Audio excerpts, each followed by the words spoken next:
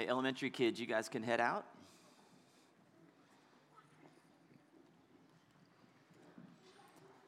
I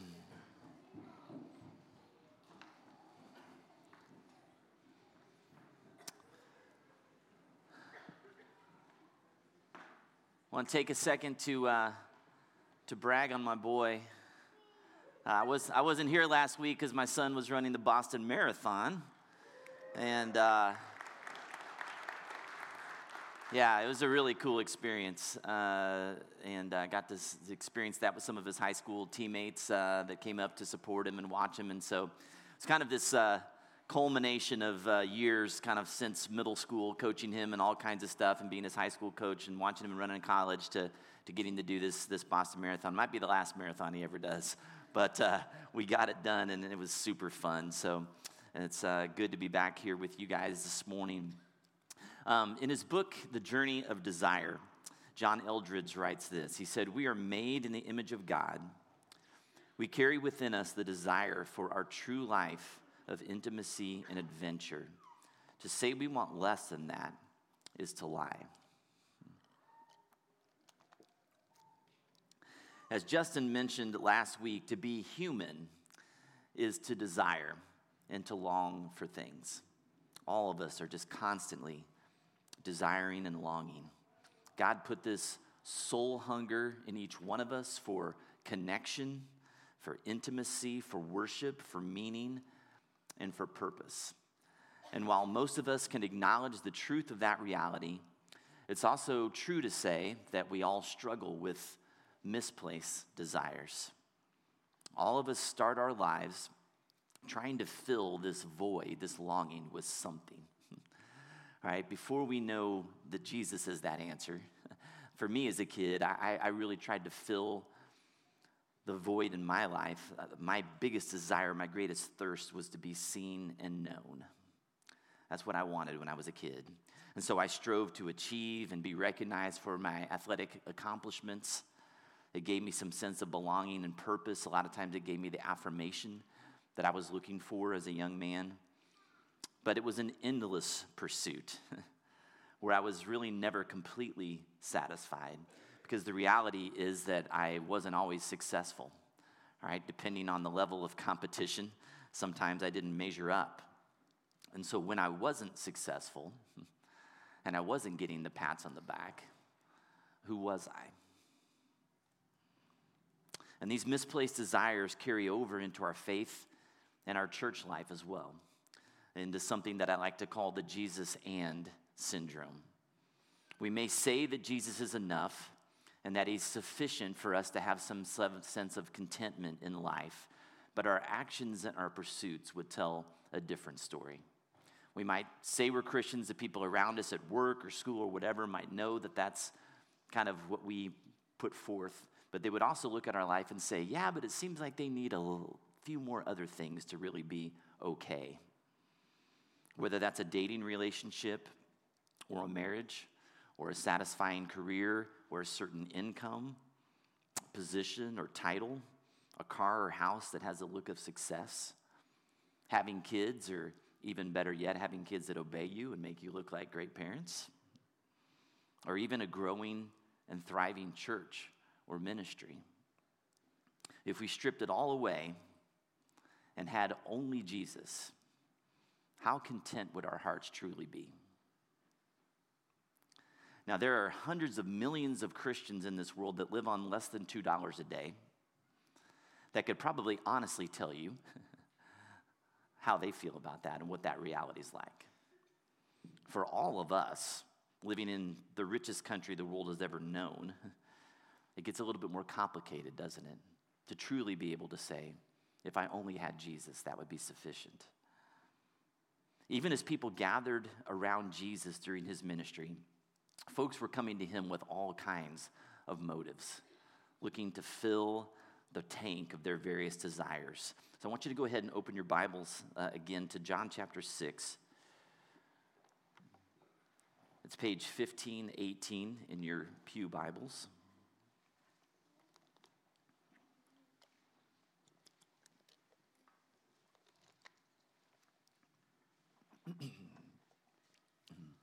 And John 6 begins with this large crowd following Jesus. In verses 1 and 2, it says, sometime after this, Jesus crossed to the far side of the Sea of Galilee, that is, the Sea of Tiberias, and a great crowd of people followed him because they saw the signs he had performed by healing the sick. So just hang on to that page. We're going to be back in there a lot. But why were the crowds there? The crowds were there to either be physically healed themselves or just to watch the next spectacle. And it was really entertaining following Jesus around. I mean, you never knew exactly what he's going to do. And as you read on, as this crowd's kind of gathering, Jesus kind of quickly realizes that there's going to be some issues they're going to have to figure out. And if you've watched The Chosen, you've seen this too. Like, they start buzzing around. Like, how are we going to feed all these people? Like, there's too many people here, and we don't have near enough food to take care of them. So we all know what happens next, and if you keep reading in John 6, is that Jesus takes, the 5 little loaves of bread and 2 fish, and he miraculously feeds over 10,000 people with men, women, and children, and has leftovers, okay? It was more than enough for everyone. And the miracle that was carried in that message was that Jesus provides everything we need, and then some. And then from there, you have the whole walking on water event that plays out. Eventually, they land on the other side in the town of Capernaum, where we pick up the conversation in verse 25, and the frenzied crowds have found him again. They followed him around to the other side of the shore. So in verse 25, it says, when they found him on the other side of the lake, they asked him, Rabbi, when did you get here? Jesus answered, very truly I tell you, you were looking for me, not because you saw the signs I performed, but because you ate the loaves and had your fill. Do not work for food that spoils, but for food that endures to eternal life, which the Son of Man will give you. For on him God the Father has placed his seal of approval. So the crowd asks him, Rabbi, when did you get here? And that's a really good question because they saw the disciples get into the boat and leave, but Jesus wasn't in it. So as far as they know, they missed the whole walking on the water thing. They have no clue how Jesus got to the other side, okay? So they ask this question, but Jesus doesn't answer that question at all. He actually replies by telling them why they're there. And the phrase translated at the beginning of 27, very truly, is more accurately this, most solemnly, I tell you. With a heavy heart, I tell you. And then he reveals the motives of their heart. He says, you're here because you got your fill of food yesterday, and you're back for more. I know why you're here. They call him rabbi, but they're treating him like the head baker at Panera, basically. And God does this in our lives quite often. We think we're the one asking the questions, and then he turns the mirror back around on us and reveals the motives of our heart. And Jesus is telling the crowd, you guys missed the bigger picture yesterday, is when this event happened, that miraculous feeding. You guys are just spiritually short-sighted on what's really going on here. How so? Well, verse 27 is really key. He says, do not work for food that spoils. Okay? Temporary satisfaction comes in many different forms, doesn't it? It can come in the form of money or experiences or adventure or sex or careers or approval. Even going to church because it makes you feel better or like you're a good person. And not all those things are inherently bad, but what are we hoping these things will do for us? What are we hoping those temporary satisfactions will do for us? I know for me, I use temporary worldly things to get back to what I call level. Okay? You would think that I would know better, right? Being a pastor, right? But I often want the temporary satisfaction because I just don't like not feeling okay. So when I feel like there's kind of some disturbance in my spirit or my soul, it drives me crazy. And going to God can feel hard. And honestly, for me, just not quick enough to relieve my discomfort. Whatever ache or longing that I've got in my soul to be seen or heard or known or loved in that moment. And so more often than I want to admit, I reach for the things that I know won't last, but are quick and don't demand as much. So I want to ask you guys a question. I put it up on the screen for you. How are we able to blow through the flashing red warning signs that what we're pursuing won't give us what we really need?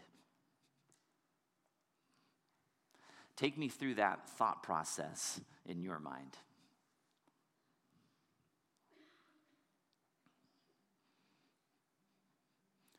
You've got this sense of uncertainty in you, and you know what you're going to go reach for isn't going to give you ultimately what it is you want. Maybe because you've even done it before and you've realized it, but you still do it again and again. What is it that's going on in your mind that helps you just kind of blow through those red lights? Yeah, Dave? Probably just desperateness. There's a sense of being desperate. You know, if you think about times when you're ill and you can't get it figured out, you've been to the doctor and you become more and more desperate, you try more and more things to get better. Yeah. Yeah, I think it's kind of that way for me. It's like when I'm feeling like there's something missing or I'm not satisfied or there's a discontentment, I become more and more desperate. So I'm like to blow through. Yeah, so some of it's related to our sense of desperateness in the moment. Yeah. What else is going through our minds sometimes? Yeah. Just too much selfishness and not enough Jesus. Too much selfishness and not enough Jesus. All right, everybody, we can go home now. That sums it all up right there, right? Yeah, Tyler? Tunnel vision. The ability to block out everything else and just focus in on that one thing. Yeah. Whatever it is we're craving, we get to get tunnel vision for it. Yeah. I don't think anything's going through our mind. That's Yeah. pain is such a powerful motivator that it just takes control. Yeah. And you just want to end the pain. Yeah. You'll try anything. Yeah. He's just saying nothing goes through your mind. The pain is just so loud in your head, then all you can think of is just getting relief, right, in that moment. I think C.S. Lewis has a quote about that, about pain, shouts at us, right, and will be, and demands that we do something about it. Yeah, so we've all been there. And I think, I was talking with Justin about this message the other day, and he just reminded me of this reality of, they talk about like an airplane, right, when it takes off and it's heading in a path. If you just change it 1 degree, that path, they were supposed to go to Atlanta, and you change it by 1 degree, over time, it just gets wider and wider, the gap, and they end up in who knows where, right? And that's the way life is a lot. Like nobody wakes up in the morning thinking, oh man, I'd really like to have an affair today. It's just one itty-bitty choice, a slight degree off, and then continued choices, and all of a sudden you find yourself in places that you never thought you'd be. When you see fractured relationships all around you, and you wonder, how did I get here? And those misplaced desires and temporary satisfactions, how much time, energy, and toil do we put into the pursuit of those things? Maybe more concerning, how much damage is done in the pursuit of misplaced desire. King Solomon, some of you guys have heard of, the wealthiest king in the history of Israel. He could certainly relate to this temptation. I want you to turn your Bibles over to Ecclesiastes 2. Kind of stick a finger in John 6. Ecclesiastes 2 is page 951.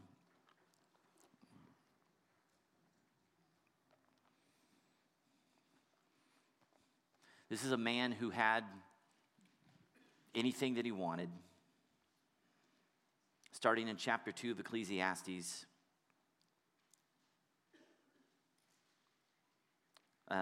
verse 4. He says, I undertook great projects. I built houses for myself and planted vineyards. I made gardens and parks and planted all kinds of fruit trees in them.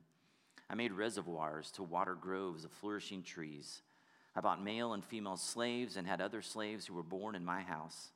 I also owned more herds and flocks than anyone in Jerusalem before me. I amassed silver and gold for myself, and the treasure of kings and provinces I acquired, male and female singers and a harem as well, the delights of a man's heart. I became greater by far than anyone in Jerusalem before me. In all this my wisdom stayed with me. I denied myself nothing my eyes desired. I refused my heart no pleasure. My heart took delight in all my labor, and this was the reward for all of my toil. Yet when I surveyed all that my hands had done and what I had toiled to achieve, everything was meaningless, a chasing after the wind. Nothing was gained under the sun.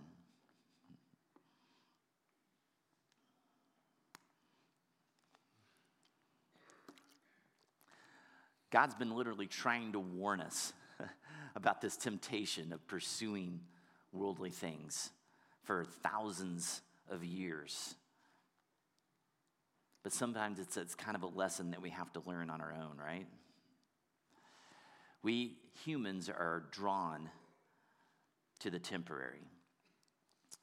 I was listening to a message by Alistair Begg the other day, and he had this illustration, so I want to share it with you this morning. I'm kind of tweaking it a bit for our context, but he said, what if you had up front here, we had a bunch of different booths, and above each booth it had a sign. So imagine over there's a sign that a booth that said free food, like all the food you want. The next booth, free money. Maybe one over here that said free internet shopping at your favorite store all day, anything you want.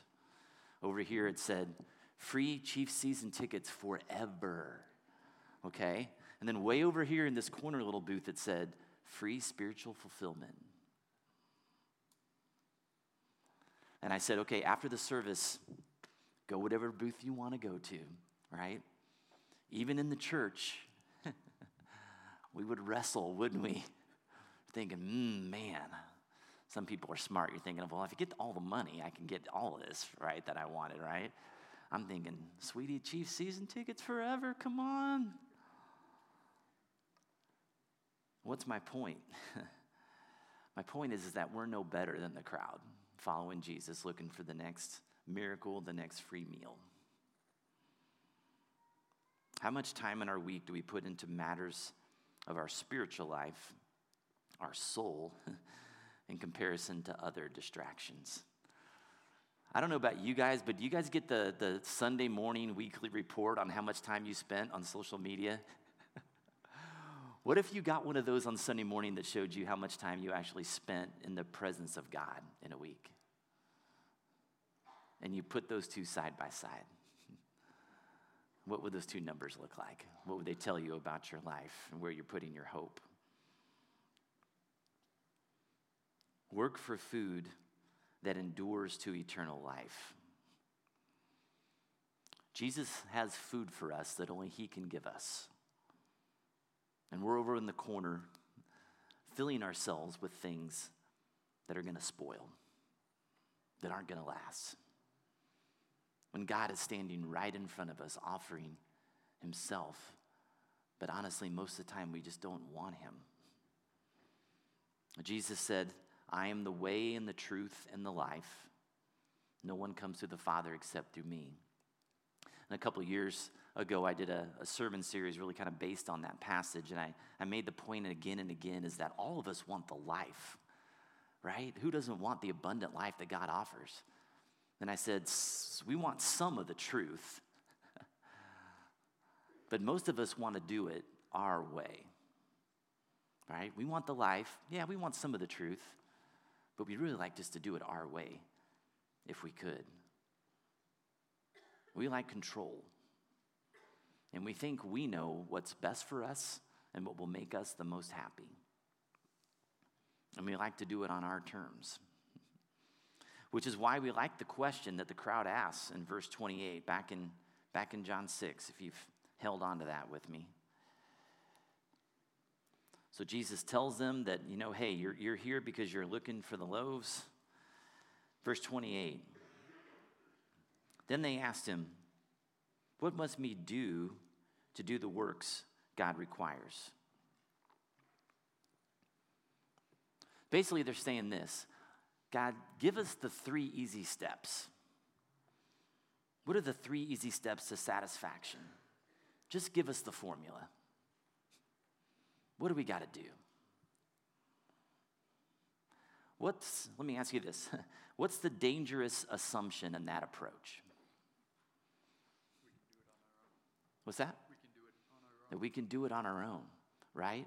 God, if you just give me the things that I have to do in order to whatever, fill in the blank, right? The dangerous assumption is that if you give me the list, that I could pull it off. That I don't really need a Savior. Again, as Pastor Alistair Begg, he correctly assesses what we're going to see in verse 29 is that Jesus' reply to that question blows a hole through that ridiculous notion, which is why we don't like the answer that he gives in verse 29. Jesus answered, the work of God is this, to believe in the one he has sent. Just believe. Trust me. Receive the gift. You don't have to do anything. And it gets back to what's the starting point in our spiritual life. What's the starting point in our spiritual life? When we wake up in the morning and our eyes pop open, is our starting point action or is our starting point trust? It's a big distinction and difference. Where does obedience flow from in our life and to what end? Do we try to do the right things to honor God so that life works out for us? Or is our obedience to God fueled by trust and because he's worthy of our devotion? And a grateful certainty that he's already given us more than we deserve. Do you have that? A grateful certainty that he's already given you more than you deserve. It reminds me of the story of Mary and Martha, right? A lot of people are familiar with this. So Jesus and the boys pop in for a visit. And Martha, it just sends her into a tizzy because she's like, I got to feed all these people. So she immediately goes to the kitchen and starts cooking and making the food, right? Somebody's got to do it. But her sister Mary is in there just sitting at the feet of Jesus, listening to him as he teaches. And Martha's in the kitchen, and she is just boiling, man. She is so mad. You know how that is. I know what it's like, right? When you're doing a chore, and you're looking around at everybody else in your house, being like, anybody see me doing this? Anybody want to help, right? You know what starts to stir around in you. And so Martha goes up to Jesus and says, would you tell my lazy sister to get in here and help me get this stuff done? And Jesus replies to her, Martha, Martha, you are worried and upset about many things, which makes me believe that it's more than just this meal that she's worried and upset about. But few things are needed, or indeed only one. Mary has chosen what is better, and it will not be taken away from her. You see, Mary was there to receive. That was her posture. And remember in verse 27 of chapter 6, Jesus said that the food that leads to eternal life, the Son of Man will give to you. It's not something you have to work for. It's something that you receive. I love this illustration I heard about a tree. So the roots of a tree are underground, right? And they're drawing from the nutrients and the moisture in the soil to supply the rest of the tree with what it needs to grow and thrive. And the roots are somewhat limited, right? They can't run all over the place to find the water and the nutrients. They kind of have to take whatever's around and receive it and pass it on. Martha was fretting about making a meal that would only temporarily satisfy the hunger of her guests. Right? Like this was lunch, and they were going to eat, and then at dinner, they're going to be hungry again. While Mary was soaking up spiritual nutrients that she could pass on to others that might satisfy their soul for a lifetime. She chose the better bread, the words of Jesus. And after all of this explaining and solemn warnings that Jesus was giving the crowd, imagine the frustration of being asked another misguided question in verse 30. The crowd says, so they asked him, what sign then will you give that we may see it and believe you? What will you do? Our ancestors ate the manna in the wilderness. As it is written, he gave them bread from heaven to eat. What sign will you give that we will see it and believe you? Oh, you mean besides the sign I gave you yesterday, where I fed thousands of people and walked on water? You guys are killing me here. Give me a break. You see, we hard-hearted humans are always looking for more evidence. As the old saying goes, seeing is believing, right? All these questions are just a smokescreen. I don't know if you've ever sat down with people where you've had a conversation about their faith, and they just throw out the, but what ifs, but what about that, and I'm just like, this is just all smokescreens. These are just all distractions from you having to deal with the reality of who Jesus is and what it means for your life. It is not want of evidence, but want of heart that holds people back from Christ. If we had all of the answers to every question that we could ever ask, and thousands of signs of powerful things from God, we would still have to believe and trust and ultimately surrender to the lordship of Jesus Christ in our life. And that's where the tension usually lies. We don't want to give up control. We'd rather take our occasional meal than surrender to the bread of life himself, trusting that he's enough. And this tension plays out in a scene recorded in Luke chapter 16. You can turn your Bibles there. It's page 1492.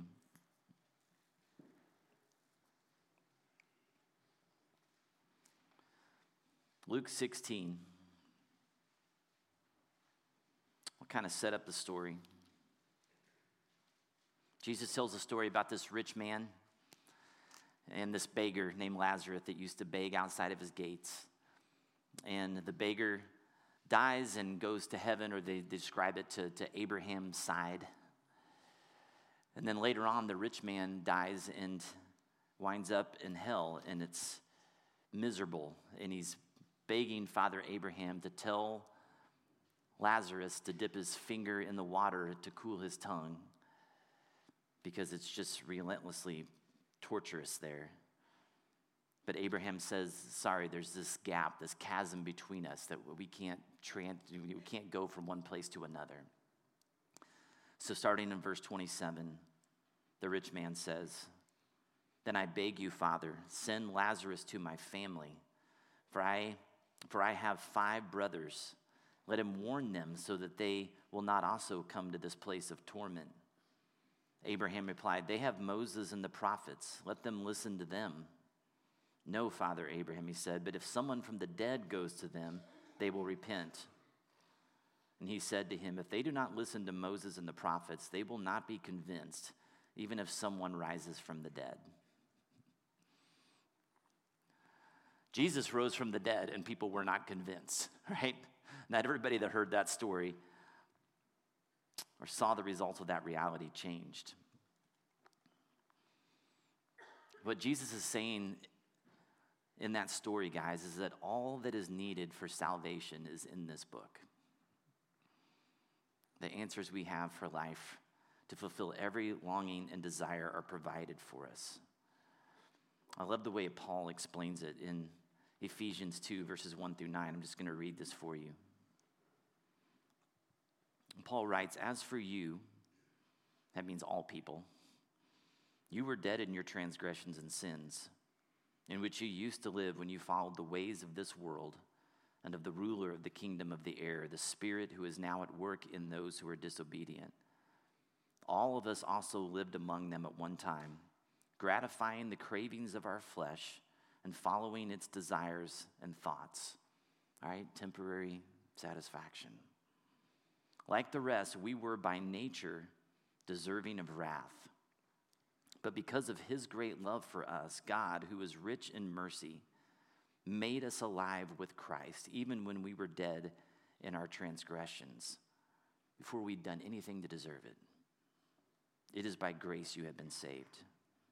And God raised us up with Christ and seated us with him in the heavenly realms in Christ Jesus, in order that in the coming ages, he might show the incomparable riches of his grace expressed in his kindness to us in Christ Jesus. For it is by grace you have been saved through faith. And this is not from yourselves. It's the gift of God, not by works, so that no one can boast."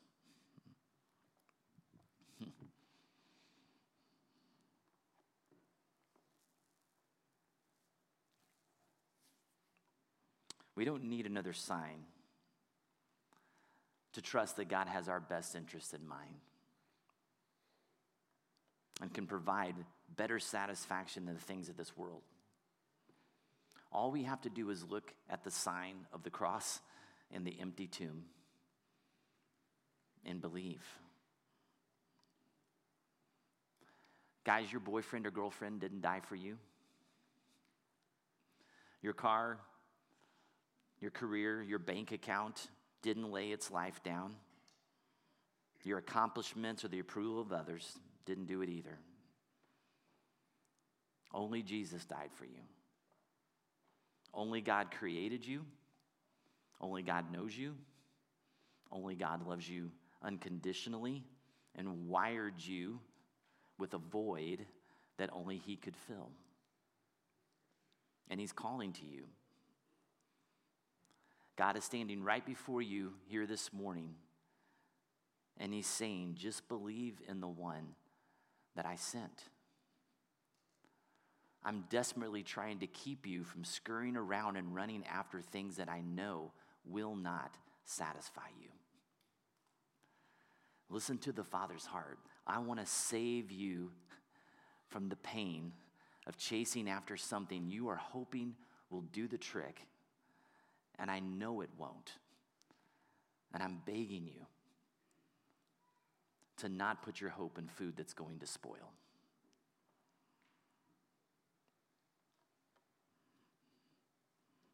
When people talk about, why God would come up with so many like regulations and laws and things that we have to follow, like what a mean parent he is. His heart behind it is, guys, I'm telling you these things because I don't want you to suffer. Trust me. Look back at John 6 as we finish. It's the last couple verses today, verses 32 and 33. Jesus said to them, "Very truly, I tell you, it is not Moses who has given you the bread from heaven, but it is my Father who gives you the true bread from heaven. For the bread of God is the bread that comes down from heaven and gives life to the world." Jesus is saying to the people of Israel, Moses didn't save you. What saved you was that the bread of God, Jesus, came down from heaven and gave his life for you, for the world. The bread we are searching for,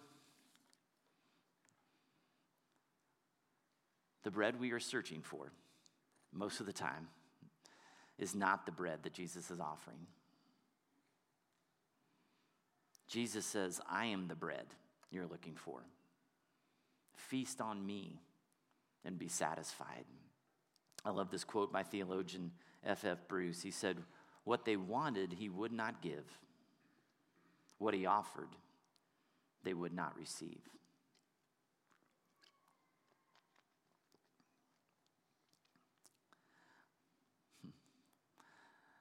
Guys, as your pastor, I could stand before you this morning and tell you story after story of how that's been true in my life.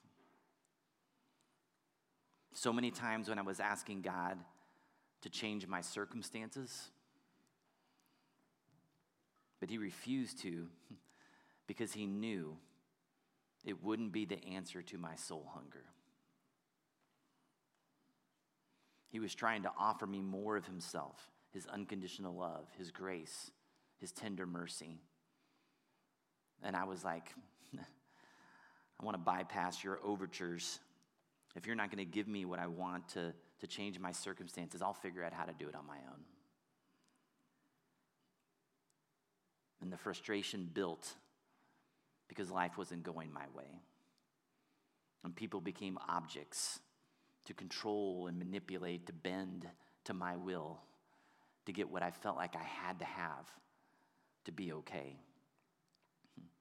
While my connection with God became distant and cold because we didn't seem to be on the same page.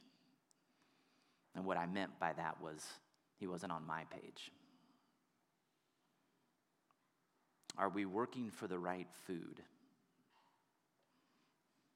Do we spend our days striving for the food of this world that spoils, or the food of God that leads to eternal life?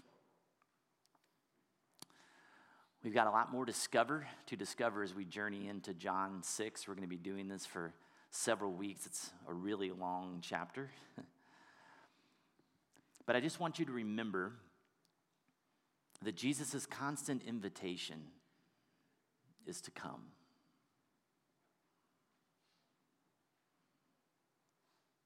Come and follow me. Come and see. Come, all who are weary and heavy laden. Come and believe in the one that I've sent you. So as we pray this morning, maybe it would be good as we dive into this journey to take an honest look at what we run to when we realize that in life we're a little off. In counseling terms, I think they call it regulation, right? What do we run to regulate ourselves to feel okay? Is it Jesus? Or is it something else, a whole slew of things that this world offers or people offer? So as we pray, maybe it's time to just spend some time in just confession and just say, God, here's what I know I've been running to. That's not you. Could you teach me how to run to you, how to receive what you have, how to trust, how to believe that what you're going to offer me is going to be what I really need and want? Let's pray.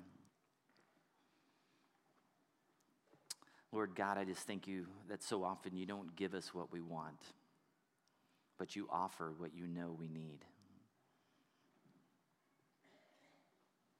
But Lord, as humans, we're so distracted by the shiny, bright lights and the promises of this world and the tangible things sometimes that are right in front of us that we can see